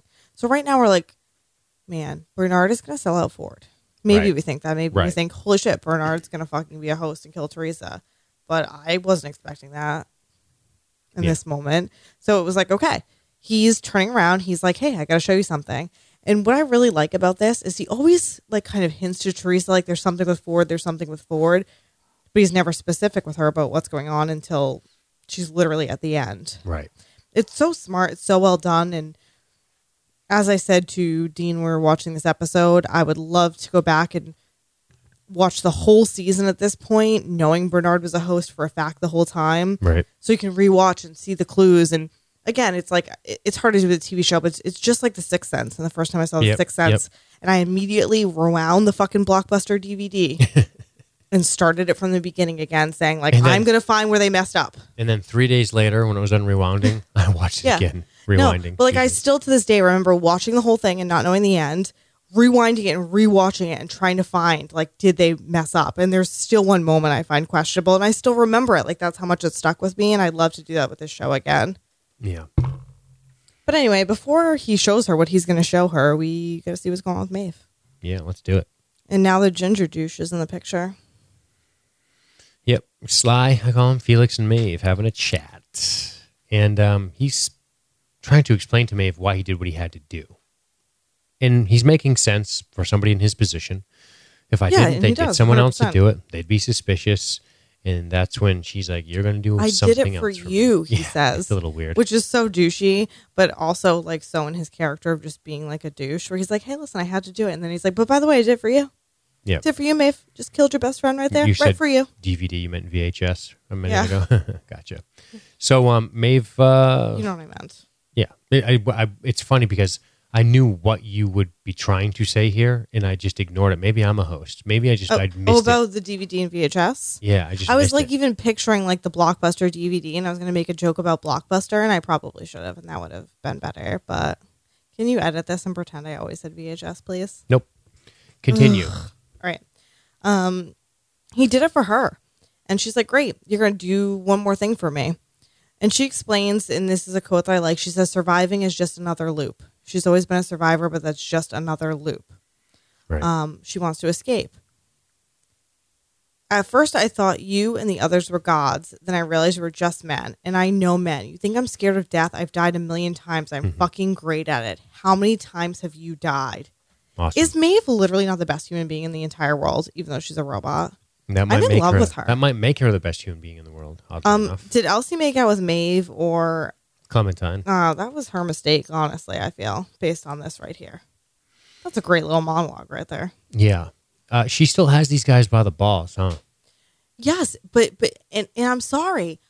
I believe it. I Me know too. some people don't, but these are two fucking bumbling idiots who work at the lowest level of Westworld, and she is a madam, and her fucking job is she's programmed she says it right here, you're just men and I know men.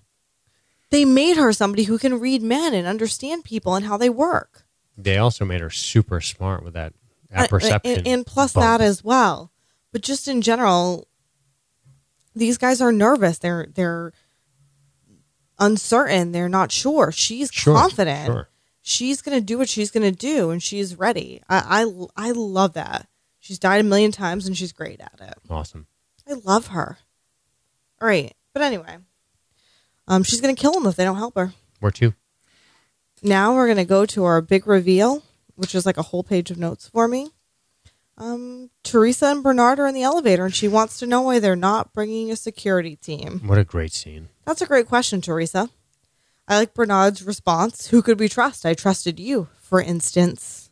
Which is great, except he's not bringing a security team because he's going to murder the shit out of her because he's a serial killer robot. Right. Who knows who else he's murdered? Yeah. But anyway. Yeah.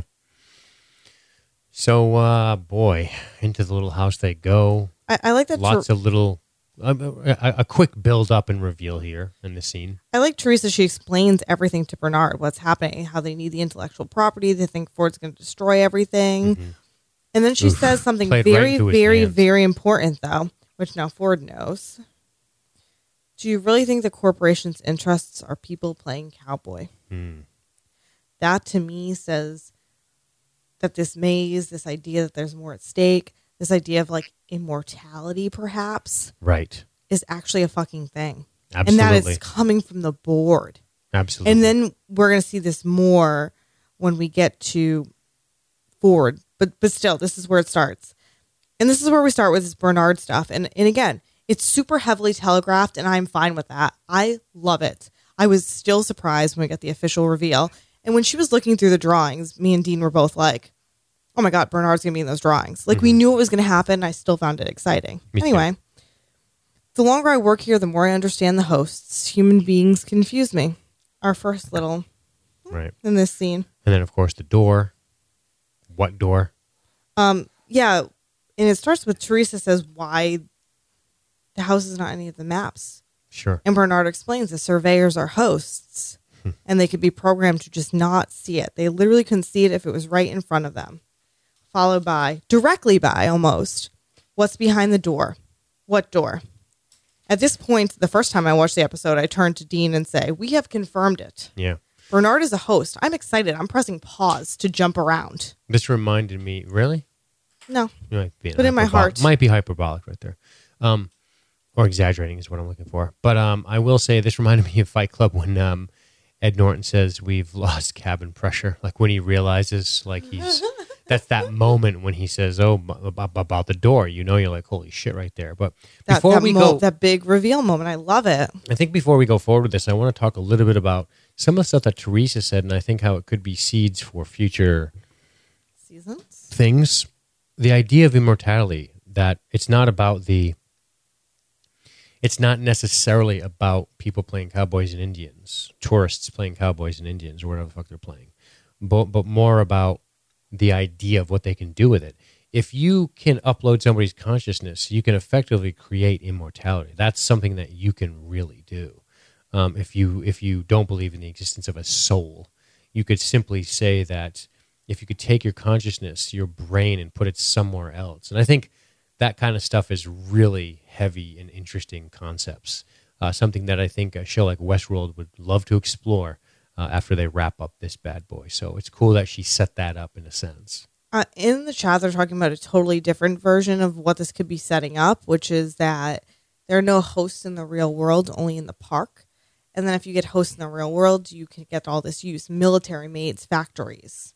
You could bank off it, basically. Sure. Selling these people. So instead of training some idiot to be a customer service representative, you just buy a host, a one-time fucking fee, and you're good forever in this one specific position, right? It's probably cheaper to buy a host than it is to train somebody and pay them for the entirety of their life. Yeah, and then shortly after that... that's a whole different idea. And then shortly after that, Rome fucking falls because nobody has jobs because there's too many slaves. I'm just saying. That's certainly, and I... also could be what's happening here. It makes sense. It makes sense. It definitely. Not even my theory. Stole it from Junk Fist and LSK. There you go. So let's move on. You can't see the door. Oh, Rachel as well in the chat. Sorry. I want to credit everybody. And that's when she's like, it's right over here. And fucking Ford steps in. They cannot see the things that will harm them. But before this, I like the every moment building up to this, we see the machine. And they explain like, oh, this must have been a remote diagnostic place, blah, blah, blah. They built the cottage on top of it. So weird. Bernard says he didn't even know it was there. They explain it's an older machine making a model. It's not as good as what they have now, but could make one in a few days. So basically, Ford has been making his own host and telling no one. And then we see the drawings. Minnie Ford, Dolores. The drawings we're seeing are fucking on purpose. Are we right? Yep. We're seeing Dolores for a reason as the one we see. And I don't know if it's because that's who we relate to, but still. And then at this point, you know, we're all assuming that Bernard's going to be in this pile, which he is. And I like that she goes through and you see her face kind of change. And Bernard asks, what's the matter? Have you seen these? What is this, Bernard? She hands him the drawing. It's him. And his response is the typical, I'm a host response. Doesn't look like anything to me. Yep. And now, I'm sorry, like, this gave me all the feels. Right. Seeing William bang Dolores, I was like, I wanted more feels. Not here. This was perfect. I loved it. It's just such a good moment in this character's I thought life. it was perfect. I really did. I because thought it was you feel a perfect sad reveal. for him, you know? Because yes, very sad. One of the things that Westworld is so successful at is we sit around and we go, well, we know they're hosts, but we still care. And we can even guess they might be hosts, but we still care. Or at least I do. I don't want to speak for everybody. But I still cared about Bernard's existence, even though him. It was kind of telegraphed that it was going to be what it was. It didn't change for me that moment. It still was impactful on me. And it's still, it's kind of tragic. It's a weird, you know, it's still, it's hard to watch Bernard come to that realization himself. Right, because we just saw it with Maeve, and we knew she was a host the whole time. And then we get to see her revelation. This is someone who we have been told is human. And we had to watch him. Again, this is so Battlestar Galactica to me, right? Like the Cylons being like, I'm not going to spoil anything. Okay. But a character who you see as human for all this time, them suddenly realizing that they are a Cylon. And that's what we'll see later in the scene with Bernard. But just this moment for Teresa, she slept with this guy. She had romantic feelings for him. They had this really intense relationship. Lone Star Kid in the chat says, as predictable as this was, I still got goosebumps. That's exactly how I feel. Exactly. This was not a surprise for me, but it was so rewarding and it was so worth it. I have no complaints about it. I really don't. Yeah, but everyone involved in this scene is excellent. Oh my God. Anthony Hopkins is terrifying. Teresa's utter I loved her in the scene. Revelation as to what was happening. I know I've fucking used that word 10 monster, times. she says. Awesome. And of course, Bernard's moments of my son. And he almost starts to almost malfunction a little because he's so worked up. Sure. And then, of course, he gets a break from Ford. There's a lot of stuff that, you know, we continue. Bernard gets confused when Ford first starts explaining, Teresa, you're a fucking monster. And he kind of laughs it off. Right. And he says to Teresa, he's like, you destroy them all, even Bernard. Mm-hmm. He says, Emma, you're the one who would blindly destroy them all, including him, I suppose. And I like Teresa's, and just put yourself in Teresa's, I love Teresa in the scene with Ford at the restaurant earlier, where she was like, I came here when I was a child. Mm-hmm. I really loved her in that scene. And I really loved her in this scene. And this realization, you'd kill Bernard too, I suppose. And she's like, oh, was it your idea? Mm-hmm. Did you make this happen? And he's like, no. He's basically like, you banging Bernard was your idea, but, you know, Bernard probably really liked the company. It's such a slight to her from Ford.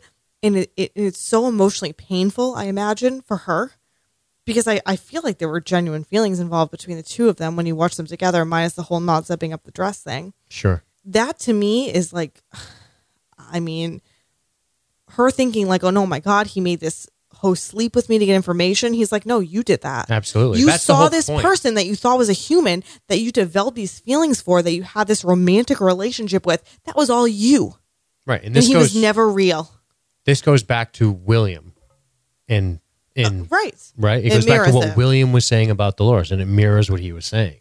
Except William always knew Dolores was a robot and Teresa never knew. So it's almost like Right. doubly kind of crazy in her circumstance for Right. her, how she must feel. It's awesome. I like it a lot. I do like that. It's incredible. I like that part of it. I also like that line. You're the one who would blindly destroy them all, and you're calling me a monster. Is essentially, I'm paraphrasing here, but is essentially what he's saying. And that's something we haven't talked about a lot. We talked about it a little in the beginning, but we didn't want to beat it to death. But here it comes back again. It's the idea of if you value the host's lives, if you think the host's lives are as valuable as Teresa's, it puts you in a weird conundrum here, doesn't it? With what she was proposing, with what she was attempting to do, with their lack of care for these bots, just wanting the IP, just wanting the programming, shut them all down. I mean, you're shutting off all these consciousnesses, whether they're real or not. I mean, that's something to think about. This is one of those moral quandaries that Jean-Luc Picard would not allow. He would not allow you to just turn them all off because he would believe that they are self-aware beings in a weird sense. And it gets a little dicey where I'm not saying he's justified in killing Teresa, but I am suggesting that he might have a claim for protecting them from Teresa if you think that they have any type of value any type of equal value to humans on some level at all. And that's what the show's been trying to do to us this whole time.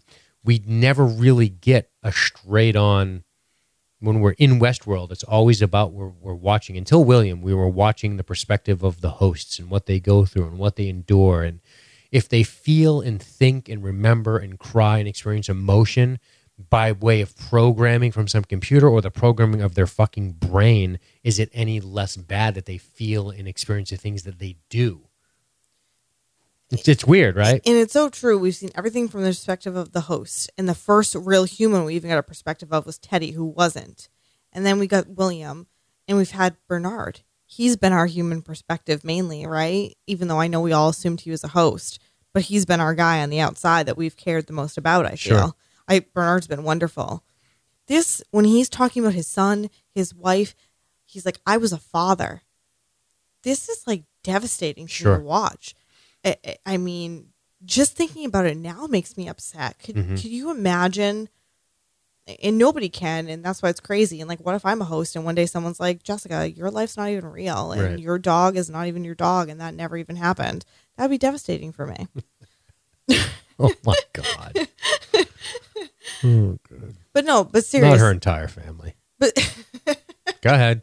But seriously, this to me is so deeply sad in such an emotion that you can understand his reaction. He's like, no, it can't be possible because I know. I know I have this family and I know I have this son. And how true he feels about that. And the fact that we've always seen him as a human, having a human life and human memories, really shows you more about the hosts and our relationship to them. Because like Maeve has these dreams about her daughter, but we're like, yeah, but Maeve never really had a daughter, and like we know that, and she's sad and that sucks, but whatever. Bernard never really had a son. He's exactly the same as Maeve. He never had a son. That was just an idea they put in his fucking head so he'd have it. Just like Teddy never fucking killed people with Wyatt. It's an idea they put in his head. Sure. You know what I mean? I do. And seeing it happen in this type of circumstance for somebody that we believed as a human, who we really care about his feelings, that we saw that as a true thing. We were shown that as if it was true. It's really emotional. And it was, I don't know, I love this scene. This is a great fucking moment of television. And my point is people's reactions to this scene sort of prove my point about Westworld is working. Because we're having all this emotional response about this character who is a bot. He's a robot. He's a host. It's not like we're revealing, oh my God, this terrible, he's a human being. Like it does, in other words, this revelation that he has, I said it again, I'm going to try to say it as many times as possible, is important because it shows us that we still care about him even though he is in fact a robot. Right. It doesn't diminish our empathy for him because we anthropomorphize them. And that's why we don't feel any less than we did.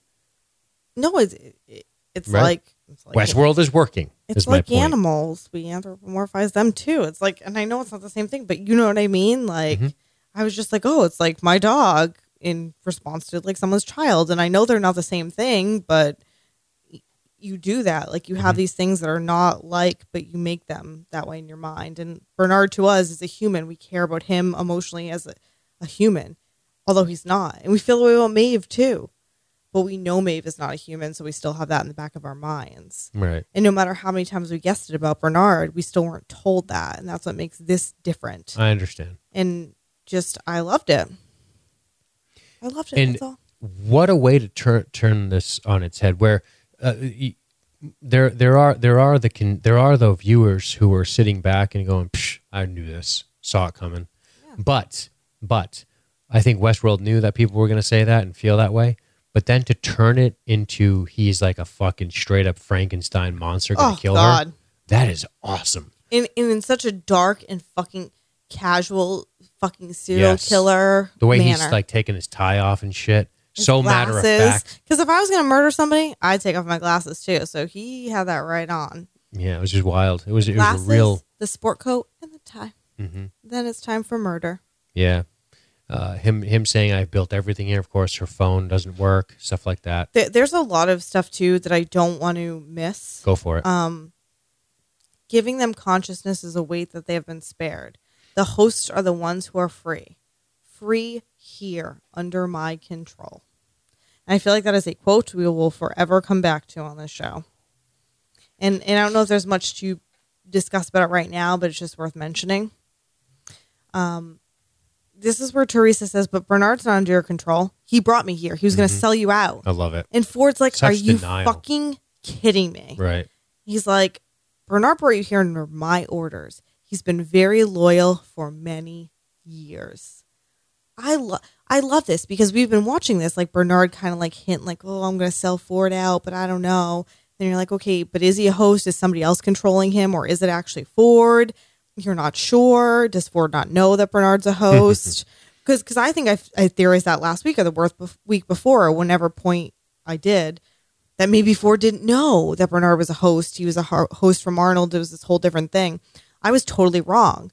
Every time Bernard was like, hey, I have this intel on Ford, it was to gain Teresa's trust. Right. So that if she did try to betray him, Ford would know and he could take care of it.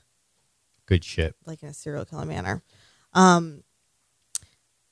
He talks about playing God. She says that Ford wanted to play God, but he says he didn't. He just wanted to tell his stories. It was the board that wanted to play God with your little undertaking. And I wrote immortality ? So there's still that idea. Is that a possibility? And Teresa threatens him with the board. The board's going to come after you. They're not going to like stand for this. And he like giggles like a schoolgirl.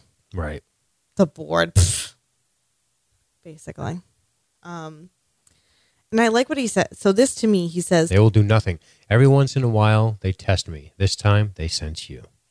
And this is where you say, okay, how many people has he clubbed out and replaced with robots? how many times has the board sent someone to deal with Ford? It is not going Ford's way. How He has many- killed them and then recreated them. How many people on the board are hosts Absolutely. at this point? Awesome. Right? Yep. Right? I love everything. And then he drops I it love on her everything about him saying that. by saying, sadly, in order to restore things, the situation demands a blood sacrifice. Throwing that quote right back at her, which kind of sucks because it wasn't her quote. It was that bitch Charlotte Hale's quote, and she gets to live. No, but it makes him feel good I know it does. to To tell. show her. It makes him feel good to show her that he knows what's going on. Do you really think I'd let you take it from me? That line right there is everything. He will burn the fucking world before he lets you take this shit from him. He says, and I just want to read, see, Arnold and I designed every part of this place. It was our dream. Did you really think I would let you take it from me? And then later he says, like I said, I built all of this. Mm-hmm. So I think it's interesting that he goes from Arnold and I, to me, I. Yes, good point. And I think there bodes the theory for the people who think Ford and Arnold are perhaps the same person. We've never seen pictures of Arnold, quote unquote. Yeah, we do have some thoughts about that image. That Bernard is That Arnold, Bernard which is Arnold. I'm on that theory too. But I couldn't see himself in the image because we're revealing that a lot lately. And in general, I've always felt like Bernard was the Patsy, the version of Arnold that was going through the park. Mm-hmm. But I think the show could also work if Ford and Arnold were the same person. I think that's a possibility as well. And I think they're trying to throw us off so that we could go either way. And people are going to, you know what I mean? There's hints going both ways so that one is not too obvious because the reveal is going to go either one way or the other. Either Bernard is Arnold or there really is no Arnold and it's always just been Ford. Yep. I love his quote. I love the way he talks to her. Did you really think I would let you take this from me? I love it. And this is when Bernard turns back on. Because he shut Bernard down. When Bernard was having his panic attack, he said, that's enough. Don't get yourself worked up. Bernard is shut off through most of this. Right. Then when he says, did you really think I would let you take it from me? This is when Bernard turns back on. And Teresa asks if this is what Ford did to Arnold. Had Bernard take him out into the woods. And then Ford says, no, Bernard wasn't here in those days, which could be a hint that Bernard is Arnold. And then he says, like I said, I built all of this, a hint that maybe Ford is Arnold. So I like that they throw both of those little thoughts in there, to me, like theory-wise. Good shit. I feel like I just talked for literally 3 hours. That was good. It's all good stuff. So that's the end of Teresa. Not really, because I'm afraid our guest has grown weary. Perhaps you could help her, Bernard, he says. he takes off those glasses. He's ready. And then he sends Bernard back. You should be getting back, Bernard. We have a great deal of work to do on the new storylines. Which I feel like is another common, like, that's what Bernard says to Dolores all the time. You should be getting back before someone misses you. Violent delights. That's the one that sets him off. Hey, didn't Abernathy said that, right, to Bernard? I wonder if that's when he got... He may have. Yeah. Anyway. Yeah, Teresa's going to be back. Like, no one got really sad. I was kind of sad about Teresa dying, but she's being built as a robot be so much more agreeable. Literally right now. And now she's going to come back as a robot and be Bernard's girlfriend. And they're going to be in a serious relationship, a robot relationship. And she's also going to agree with everything Bernard says. And Charlotte Hale's going to be really pissed off. And I'm going to be team Teresa Bot. There you go. Well, that is the end of the episode. Thank you very much for taking us through it, Jessica. That was good stuff. We are going to do a couple of listener comments. Do you have any queued up yet, Jessica? Oh, God. I do. I will start. Blind Danny Johnson says, I'm 14 minutes into the latest episode, and the board member Charlotte, a.k.a. cliche bad guy with money who pulls the strings, has just had her chat with Teresa, and it was so awful and cliche that I'm almost willing to stop here and not go back to the show. That's pretty strong. He continues by saying, we need a blood sacrifice, nothing obvious, etc. I had to post this now because I hope I'm wrong, and it isn't as shit as the board members are happy to murder people for their secrets for money cliche. I'll carry on and report back, but I am interested in people's opinion on this terrible plot development. Also, this actress is shit, in this role at least. So, now Blind Danny Johnson continues, because now that we've started a story about Blind Danny Johnson, we should continue it. Daniel says to him, Daniel Fouch, not what they are doing with the cliche. Finish the episode before rendering your final decision.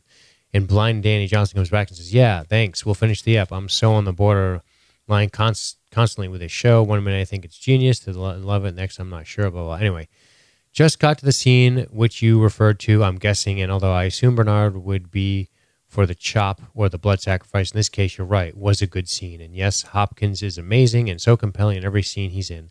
I'm just waiting for a big reveal, which rather than enriches the story is either obvious and underwhelming or bizarre and completely out of left field under the guise of you didn't see that coming. I'm hoping that's not the case, but it's how I see it going at this stage. So it came around a little bit, but he's still pretty skeptical. But I wanted to read that because I thought it was pretty interesting. He felt the same way you did about Charlotte.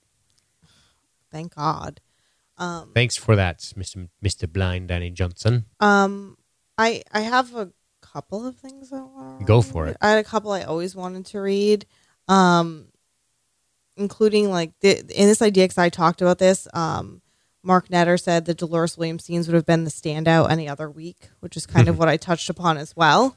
That when you have an episode where your main people and the storyline that's supposed to be the most interesting is kind of not the most interesting, I feel like that speaks highly of your episode. But I also wanted to read the rest of Andrea Ramos's comment. She says, the foreshadowing moments in this episode were pretty great on the rewatch. I want to throw out a few that especially made me have the tinglies. 1. Mad Hatter passage.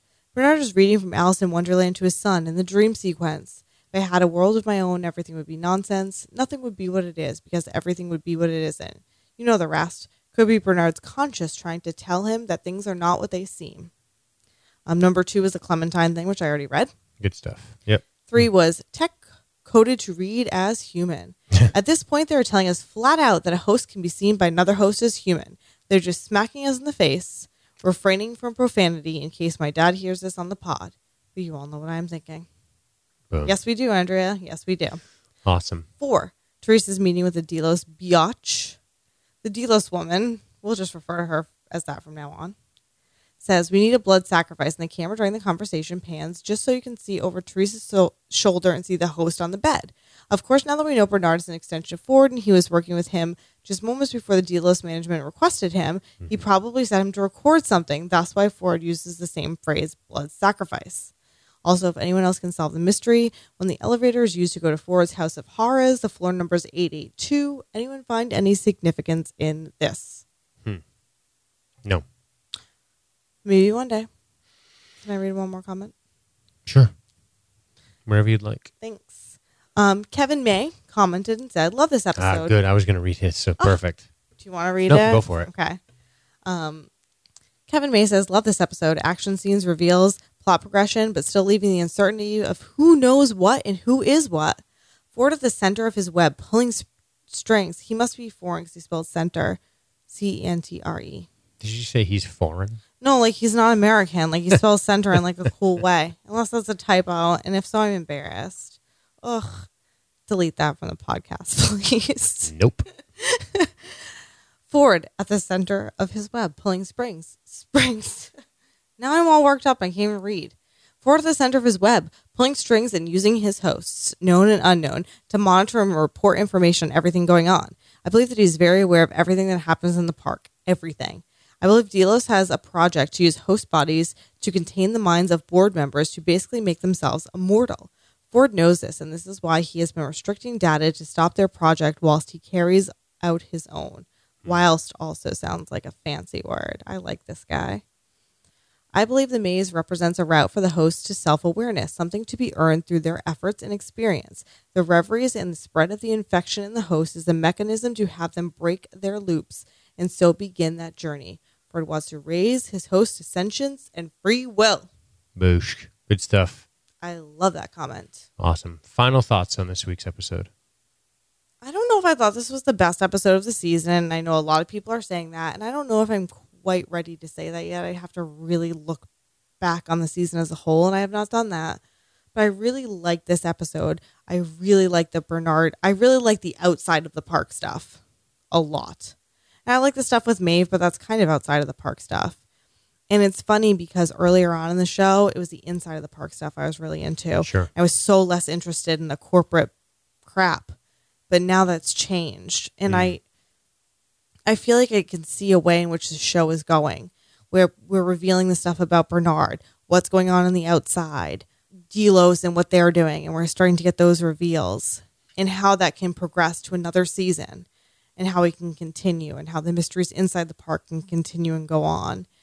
And I really like that. I feel like there's a lot of potential to the show. And sometimes I get nervous and I feel like, ooh, how long can this go on? And then they do something that makes me feel like there's so much there. Right. And that the things right now that we're like, oh, these big reveals, like Bernard is a host and there's multiple timelines and the man in black is William. And we're like, these are these huge reveals. I'm starting to think that those reveals are going to be nothing compared to like what they ultimately have planned for the show, which is really exciting for me. I like it. And I just love this Bernard stuff. It was great. It was the perfect reveal. I have no complaints about it. Good shit. I like this episode as well. I like Westworld. You know, man, every week I'm excited to sit down and watch it. And we have a podcast, so we have the burden. I know it's such a terrible burden of sitting down every week to talk about it for 1 to 2 hours, and we do. And in talking about a show for 1 to 2 hours, it forces you to think about things differently, to theorize, to wonder, to speculate. This is shit I've said before.